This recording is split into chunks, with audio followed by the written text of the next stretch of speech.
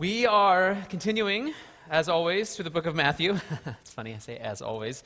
And we're in chapter 17, and a very famous passage this morning. It's called the Transfiguration. Most of you are likely familiar with this. And as you're turning there, it's on page 977 in your pew Bibles. I do want to make a quick plug for the upcoming Sunday school class called Spirited in Truth. And it's actually a fascinating exercise to come to the Scriptures and to ask the question, how does God want to be worshiped?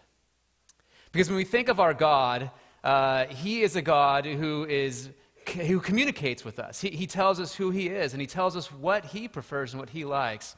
And so that movie really asks that question and answers it in a very fascinating way. And so I would encourage you to pack out the Sunday school class at 8:30 starting next Sunday morning. And meanwhile, while I was talking, you all turned there, but I am not even close. So give me a second. So this is Matthew chapter 17. We're looking at the first 13 verses. Hear the word of the Lord. And after 6 days, Jesus took with him Peter and James and John, his brother, and led them up a high mountain by themselves. And he was transfigured before them. And his face shone like the sun, and his clothes became white as light. And behold, there appeared to them Moses and Elijah talking with him.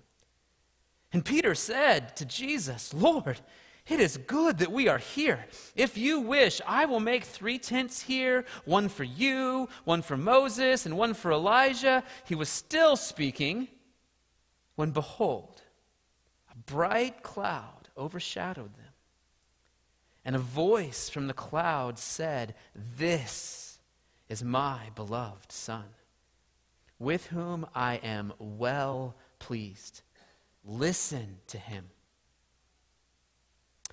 When the disciples heard this, they fell on their faces and were terrified.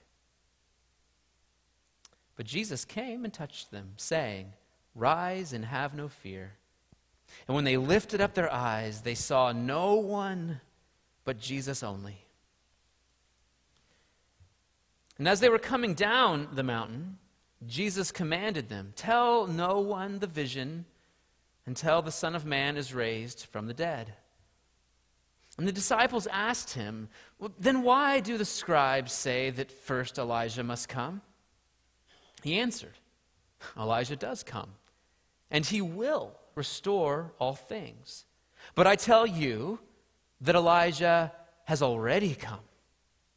And they did not recognize him, but did to him whatever they pleased. So also the Son of Man will certainly suffer at their hands." Then the disciples understood that he was speaking to them of John the Baptist. This is the word of the Lord. Let's pray. Father, we come before you, and as we anticipate you speaking to us from this passage and helping us to understand your glory as you revealed it to 3 of your closest disciples on this mountain, God, I pray that you would open our hearts and minds, that the light of who you are would shine in our hearts, that we might be more fully confirmed in the reality of who you are through your word. In Jesus' name we pray. Amen. Well, Jesus is great. As our scriptures have emphasized recently, if you've been here with us, he is the Christ. He is the Son of the living God. He's the King, the Son of David, the hope of Israel. And so you would think that given how great Jesus is, that after he tells his disciples that he must suffer and die, the first thing that he would do is try to comfort them. Try to help them understand why somebody so great would have to die. Many of you remember the assassination of John F. Kennedy. Most of us don't, but many of you do. He held a great office, he was a great man, and his death seemed so senseless. Just like Jesus predicting his death seems so senseless to the disciples. But that's not what he does. Instead, he takes 3 of his closest friends onto a high mountain, and he shows them that he's actually even greater than they ever imagined. He shows them that their understanding of his identity as the Christ, as the Son of the living God, is too small. He's even more glorious and more amazing and more worthy than they ever hoped or dreamed.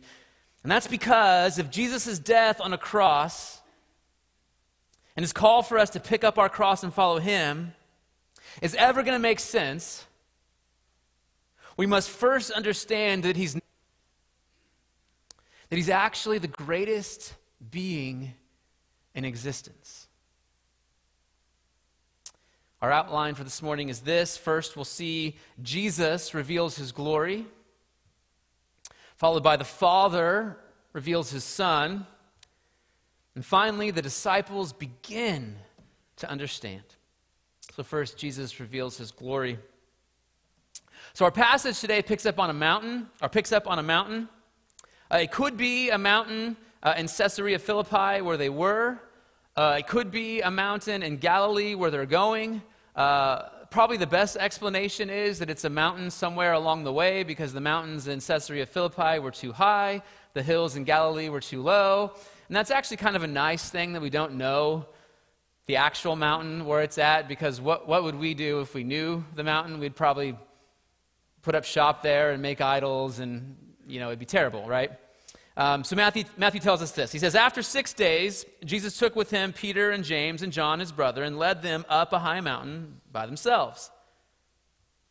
So when Matthew tells us that what we're about to read takes place 6 days after what we've just read, that's his way of saying that this is connected to that. So as we read, we're supposed to keep in mind Peter's confession, Jesus' revelation of his suffering and death, and his call for us to take up our cross and follow him. Also, as Matthew sets up the scene, he wants us to know that Jesus is on this mountain with only his closest disciples. He's only taking Peter and James and John. He says explicitly they're by themselves, there's no one else here. And that's important because it tells us that not everyone gets to see what Peter and James and John get to see up here. God wants us to know this happened, but that it doesn't need to happen for everyone. And then Matthew tells us what they see. And Jesus was transfigured before them, and his face shone like the sun, and his clothes became white as light. So that word transfigured is the Greek word metamorphao, and that's where we get our English word metamorphosis. And metamorphosis is what happens when a caterpillar becomes a butterfly. It's the same exact being, but a transfiguration has taken place. We can now see something about this being that we could not see before, something that's always been there. A butterfly was always hidden inside the caterpillar. We just couldn't see it. And that's what's happening here. They're seeing Jesus for who he's always been. And what they're seeing is heavenly. His face is shining like the sun. His clothes are as white as light. And I don't know about you, but when I read that, I get the feeling that the English language is so limited that it cannot possibly describe what we're seeing here. And so the way the Bible helps us out with scenes like this is it takes these scenes and the language used to describe scenes like this, and it just stacks them together throughout Scripture. God leads Israel through the desert. How? By a pillar of fire. Isaiah tells us that the brightness of the glory of the Lord is so bright that one day we will not need the light from the sun anymore, because the Lord will be your everlasting light and your God will be your glory. When Ezekiel sees the likeness of the glory of the Lord, what he sees is a likeness with a human appearance, he says. And then he goes on and says, like the appearance of fire enclosed all around, and there was brightness around him. The New Testament tells us that Jesus is the radiance of the glory of God. In the book of Revelation, John sees Jesus, and he tells us his face was like the sun shining in full strength. Like taking the trip into space to just stand before the white, hot brightness of the sun. So Peter, James, and John are seeing Jesus as he really is, as the radiance of the glory of God. They're seeing the glory that Jesus had with the Father before he came into the world. They're seeing that Jesus didn't lose any of his glory or his majesty or his power when he came into the world. Paul tells us in Philippians, though he was in the form of God, Jesus did not count equality with God a thing to be grasped or held on to, but emptied himself, not by losing any of his glory, but by adding humanity to himself. So he emptied himself by taking the form of a servant, being born in the likeness of men, and being found in human form. He humbled himself by becoming obedient to the point of death, even death on a cross. And so the disciples, they've only ever seen Jesus in this humble form. They've seen him after he emptied himself by taking the form of a servant. And here on the Mount of Transfiguration, Jesus wants his three closest friends to know and to see his true glory. And Matthew goes on, and behold, there appeared to them Moses and Elijah talking with him. So Moses and Elijah are two great Old Testament prophets. Moses represents the law, Elijah represents the prophets, and the prophets explain the law. And their presence here on the mountain is telling us that the Old Testament is about Jesus. There's no conflict between the two. And each of these men, Moses and Elijah, explicitly point forward from the Old Testament to Jesus. And so before the Israelites entered the Promised Land, Moses tells them this in Deuteronomy. He says, "The Lord your God will raise up for you a prophet like me from among you, from your brothers. It is to him you shall listen." And then in the final words of the Old Testament, in the book of Malachi, we read this: "Behold, I will send you Elijah, the prophet, before the great and awesome day of the Lord comes. And he will turn the hearts of fathers to their children, and the hearts of children to their fathers." So here Jesus is, with both of them on this mountain, and they're here to point to Jesus, to affirm that he is the greater one. He is the prophet that Moses was talking about. He is the Lord that would come after Elijah. And then Peter, who we can always count on to say something in a moment like this, he says, "Lord, it is good that we are here. If you wish, I will make 3 tents here, one for you, one for Moses, and one for Elijah." And then you kind of get the sense that Peter just keeps talking and babbling here, because in the very next verse, God the Father is going to show up in his glory cloud and interrupt Peter. But the beauty here is that on some level, Peter gets it. He knows that it's good that they're here. But this vision is not meant to last. Visions, right, on the mountain, you can't build a tent and stay there forever. You got to come home from high camp. And some of you have had glorious experiences with God.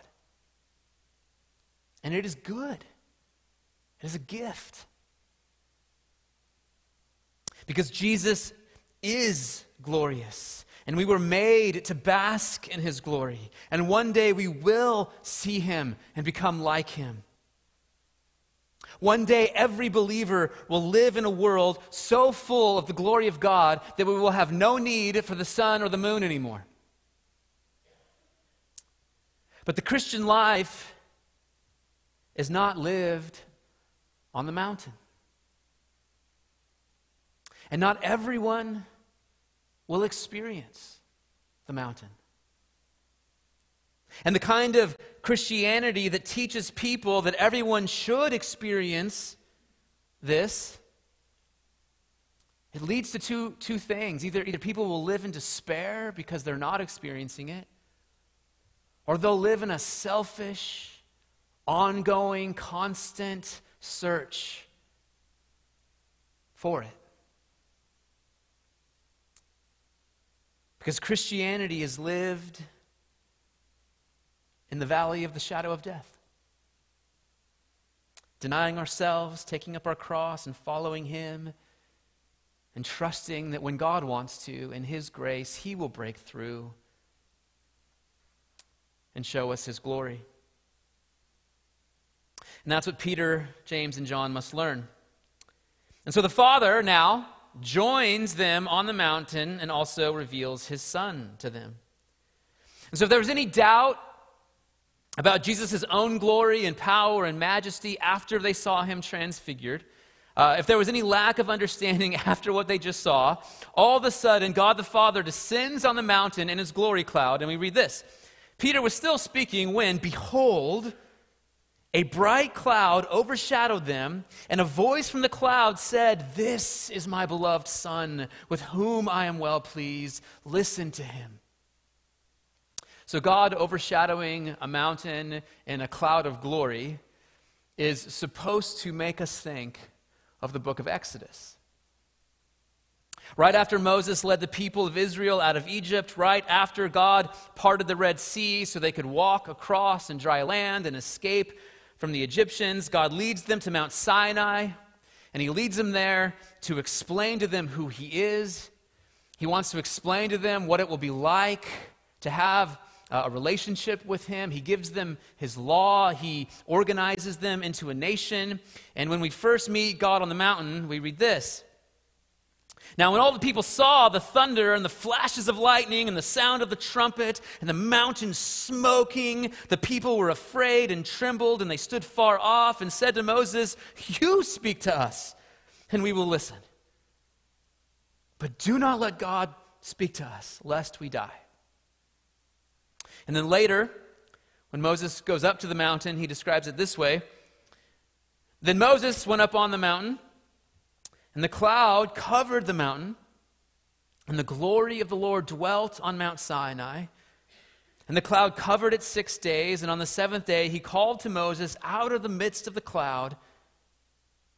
Now the appearance of the glory of the Lord was like a devouring fire on the top of the mountain, and the sight of the people of Israel. And so with a few quick strokes of the pen, Matthew tells us that Jesus is the Son of this God. And that this God, who thundered from the top of Mount Sinai, is now on top of this mountain with the disciples, which totally explains their response in verse 5. When the disciples heard this, they fell on their faces and were terrified, right? Just like the people of Israel. They were terrified because the thundering God of Mount Sinai is speaking to them. Notice something else. Since the people of Israel couldn't bear to hear God speak, they tell Moses, "You speak to us and we'll listen." And if you recall, we just read Deuteronomy 18, where Moses said, "A prophet greater than me is coming, listen to him." And now here God is on the top of the mountain with the disciples saying, "This is my beloved son, listen to him." Do you see the connections, right? Jesus is coming, listen to him. We can't bear to hear you speak, God. Give us Moses. Moses is like, "No, there's somebody better coming, listen to him." And here God is on the mountain with the disciples saying, "This is my son, listen to him." And these are the same words the Father spoke over his son at his baptism, only now he adds, "Listen to him." And the reason is because Jesus is the Word of God. Jesus is the one through whom God spoke and created all things. He is the final word. He is the one speaking in every single word of Scripture. Listen to him. You see, the truth is, we're all listening to something or someone. Our world tells us to listen to our hearts. I don't know about you, but there's a lot of things in my heart that I ought not to listen to. There are 1,000 voices out there, and movies and TV shows and YouTube and TikTok and Fox News and CNN and Twitter. I don't know what your particular media of choice is, but there's a lot of speaking going on. There's a lot of calling out to our ears, wanting us to listen and to pay attention to them. And they're all telling us who the real enemy is, what's really wrong with the world, and what we need to do about it. And none of that will ultimately ever lead to peace and righteousness on earth. We would all be better citizens of America if we spent all morning reading our Bibles, coming home from work, and then spend all evening reading our Bibles. Now, obviously, I know God calls us to enjoy this world, but the point I'm trying to make is we're all listening to a voice.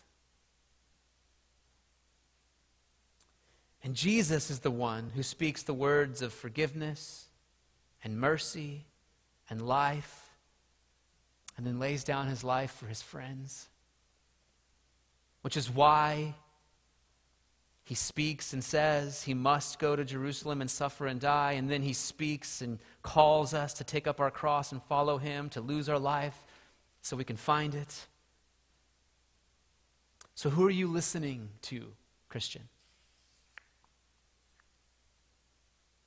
What voices fill your heart and your mind on a daily basis?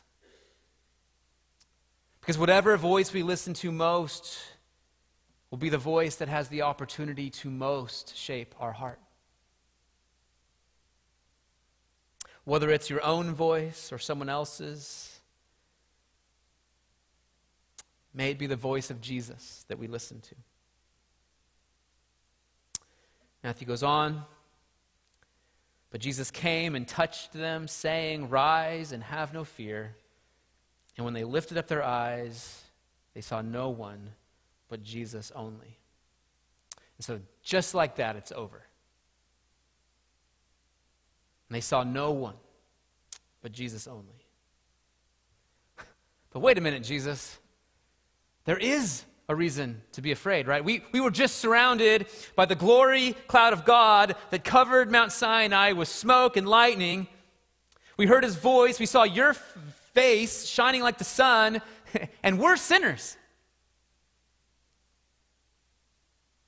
That's the beauty of the gospel, right?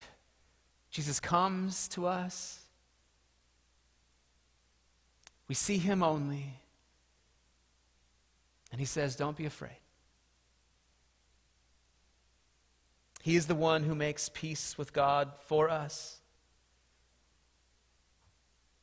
And God shows his love for us in that while we were still sinners, Christ died for us. While we were still enemies, we were reconciled to God by the death of his Son. And if we believe that, there is no need to fear. There's no need to fear our future. There's no need to fear about our health. Right? We will, right, because we're so frail and weak. But we ought to know that there is no need to fear. Which takes us to our final point. The disciples begin to understand. So the picture I have here of the disciples are like people who are trying to learn a new subject, and they're reading it for the very first time. This is their very first paper on the subject of Jesus. They're confused, they're disoriented, they're having trouble connecting all the references, they don't understand exactly how Moses and Elijah fit with Jesus. They've become convinced that Jesus is the Christ, the Son of the living God, and then he tells them he's going to die, and they're supposed to pick up their cross and go die too, and they're just having trouble putting it all together.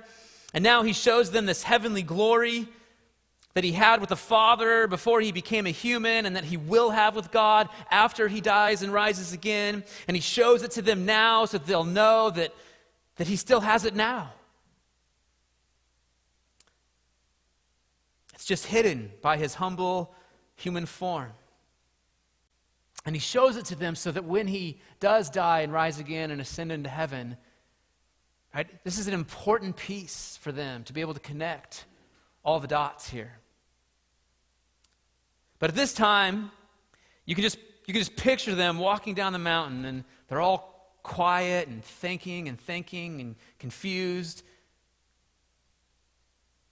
And then Jesus is the first one to speak. And as they were coming down the mountain, Jesus commanded them, "Tell no one the vision until the Son of Man is raised from the dead." And earlier he told them, "Don't tell anybody I'm the Christ." And he told them that because no one was ready for what that meant. And this time he tells them, "Don't tell anybody about the vision," but then he adds, "until the Son of Man rises from the dead." Right? So Jesus has now given them this puzzle piece about the Son of Man and the necessity of him suffering and dying and rising again. And so he takes that puzzle piece and he connects this now to the vision, and he says, look, don't tell anybody about this vision until the Son of Man rises from the dead. And then you can almost imagine another, 20 minutes going by, and they're like, okay, we won't say anything. And they're walking, and they're still trying to put it all together. And then they ask this question. And the disciples asked him, "Then why do the scribes say that first Elijah must come?" And the Pharisees and the scribes were not always wrong. There was that prophecy in Malachi that we looked at already, which we'll look at again, that says this: "Behold, I will send you Elijah the prophet before the great and awesome day of the Lord comes, and he will turn the hearts of fathers to their children and the hearts of children to their fathers." And so the scribes taught that Elijah would come before the Messiah, and he would restore all things by turning the hearts of fathers to their children and the hearts of children to their fathers.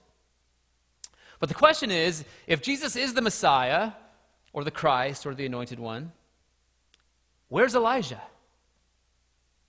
Wasn't he supposed to come first?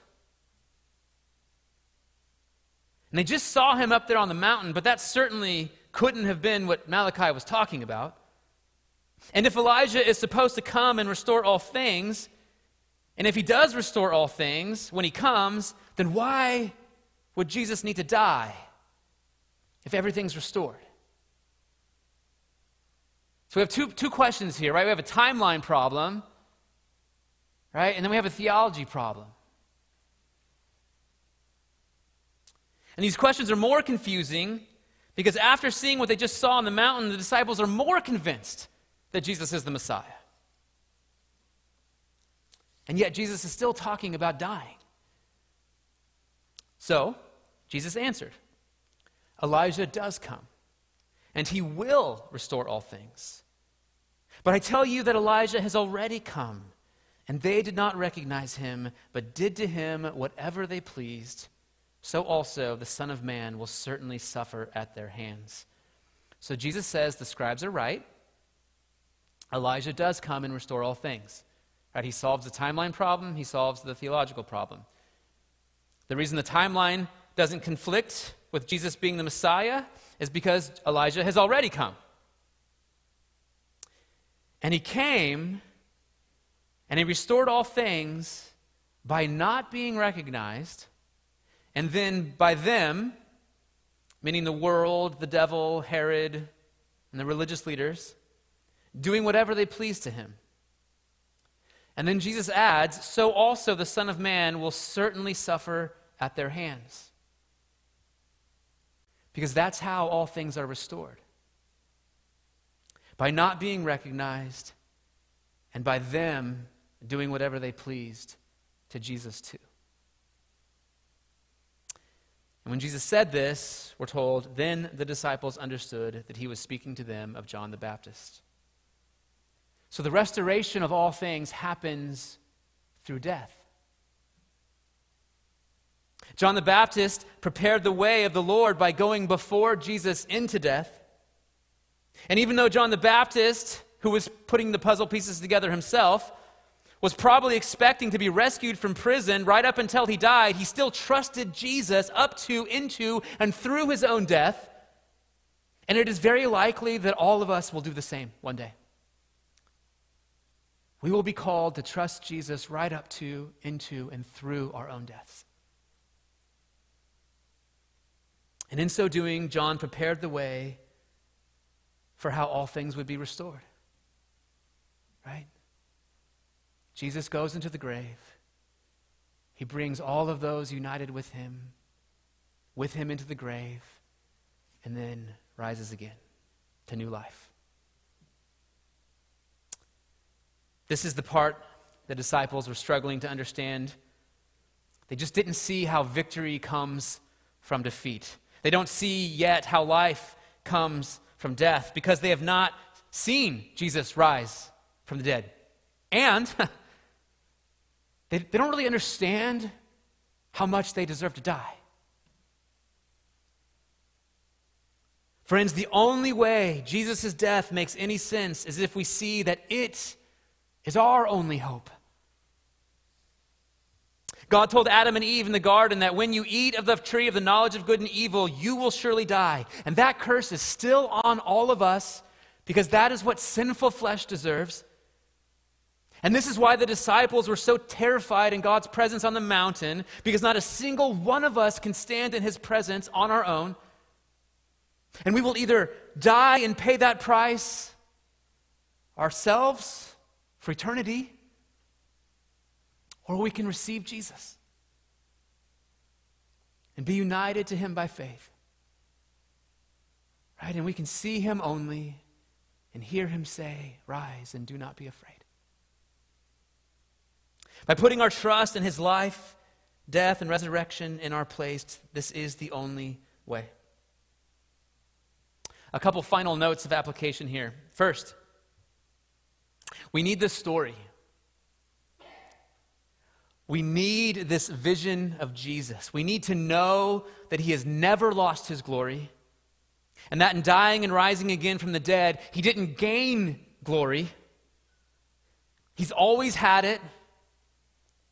He didn't come and die to earn anything for himself. He came and died for us, for sinners who put their faith in him.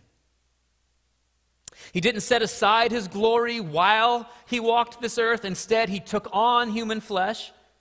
He's always been the greatest being in existence. He's always been the radiance of the glory of God, even while he was walking this earth. And the more we understand how great and glorious Jesus is and has always been, the more we understand his love for us, that he would be willing to humble himself, take the form of a servant, become obedient to the point of death on a cross, even the most shameful and humiliating death imaginable.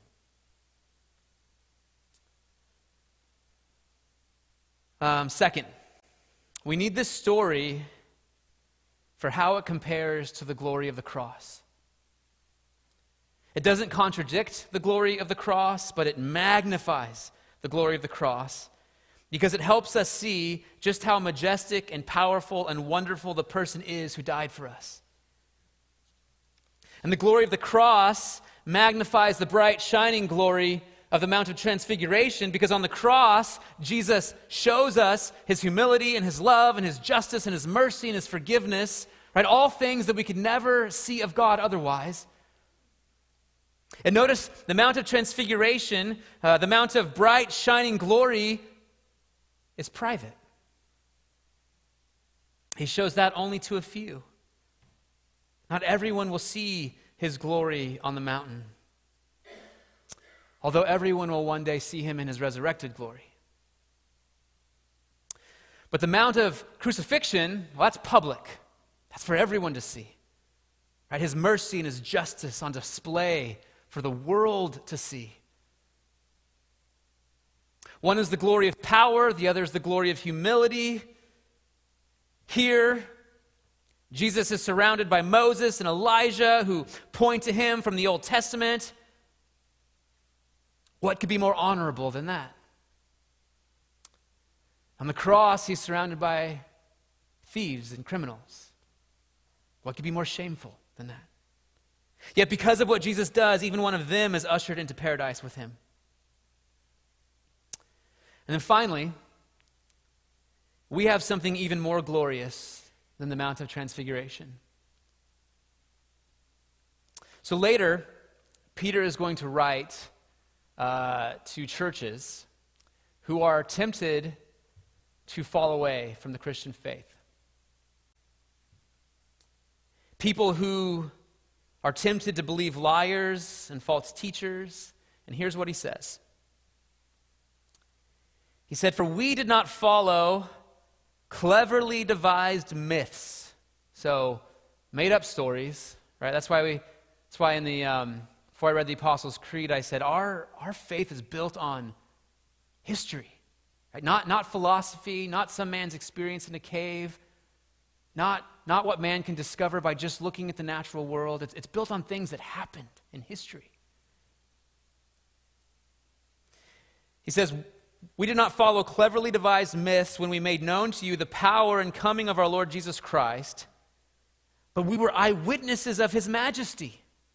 Now he's going to go on and describe being on the Mount of Transfiguration. He says, "For when we received honor and glory from God the Father, and the voice was borne to him by the majestic glory, 'This is my beloved Son, with whom I am well pleased,' we ourselves heard this very voice borne from heaven, for we were with him on the holy mountain." And then he says, "And we have the prophetic word more fully confirmed." More fully confirmed than what I saw on the Mount of Transfiguration, to which you will do well to pay attention as to a lamp shining in a dark place until the day dawns and the morning star rises in your heart, right? Until that same glory of Jesus appears inside your heart through his word and transfigures you so you look like him.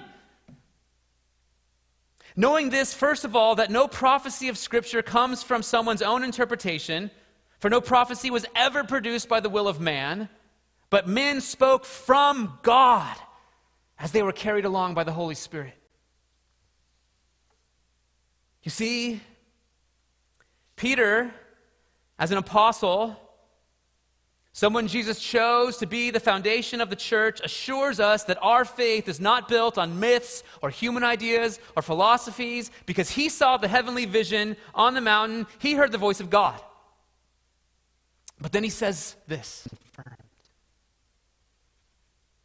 that we have the prophetic word even more. And that is the word of God given to us by men who spoke from God as they were carried along by the Holy Spirit, which we will all do well to pay attention. And when we do, that light, dare I say, the glory of Jesus shines in our hearts. So we don't need a vision of God's glory on a mountain. He will give us glimpses of his glory in his word, if only we will pay attention. And yes, it will be on his timing. Right? It will be when he chooses it. Right? We come to God on his terms. not on ours. But if we do, his truth will be more fully confirmed to us than even a heavenly vision on a mountain. Let's pray. Father, we come to you and we confess that we long to see you in your glory.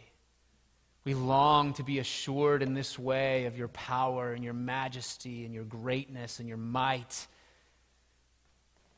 And yet, Father, we recognize that we can see your glory as it is displayed on the pages of Scripture, as you move us to put confidence in your word, where your glory is more fully assured to us. I pray, Father, that we would be a humble people, satisfied in the sufficiency of your word, who bask in the glory of your transfiguration and the glory of your crucifixion and the glory of your resurrection and the glory of your ascension and the coming glory of your return. God, may these be the glories and the voices that fill our hearts and minds day in and day out by the power of your Holy Spirit, by the inward call of your love for us. In Jesus' name, amen.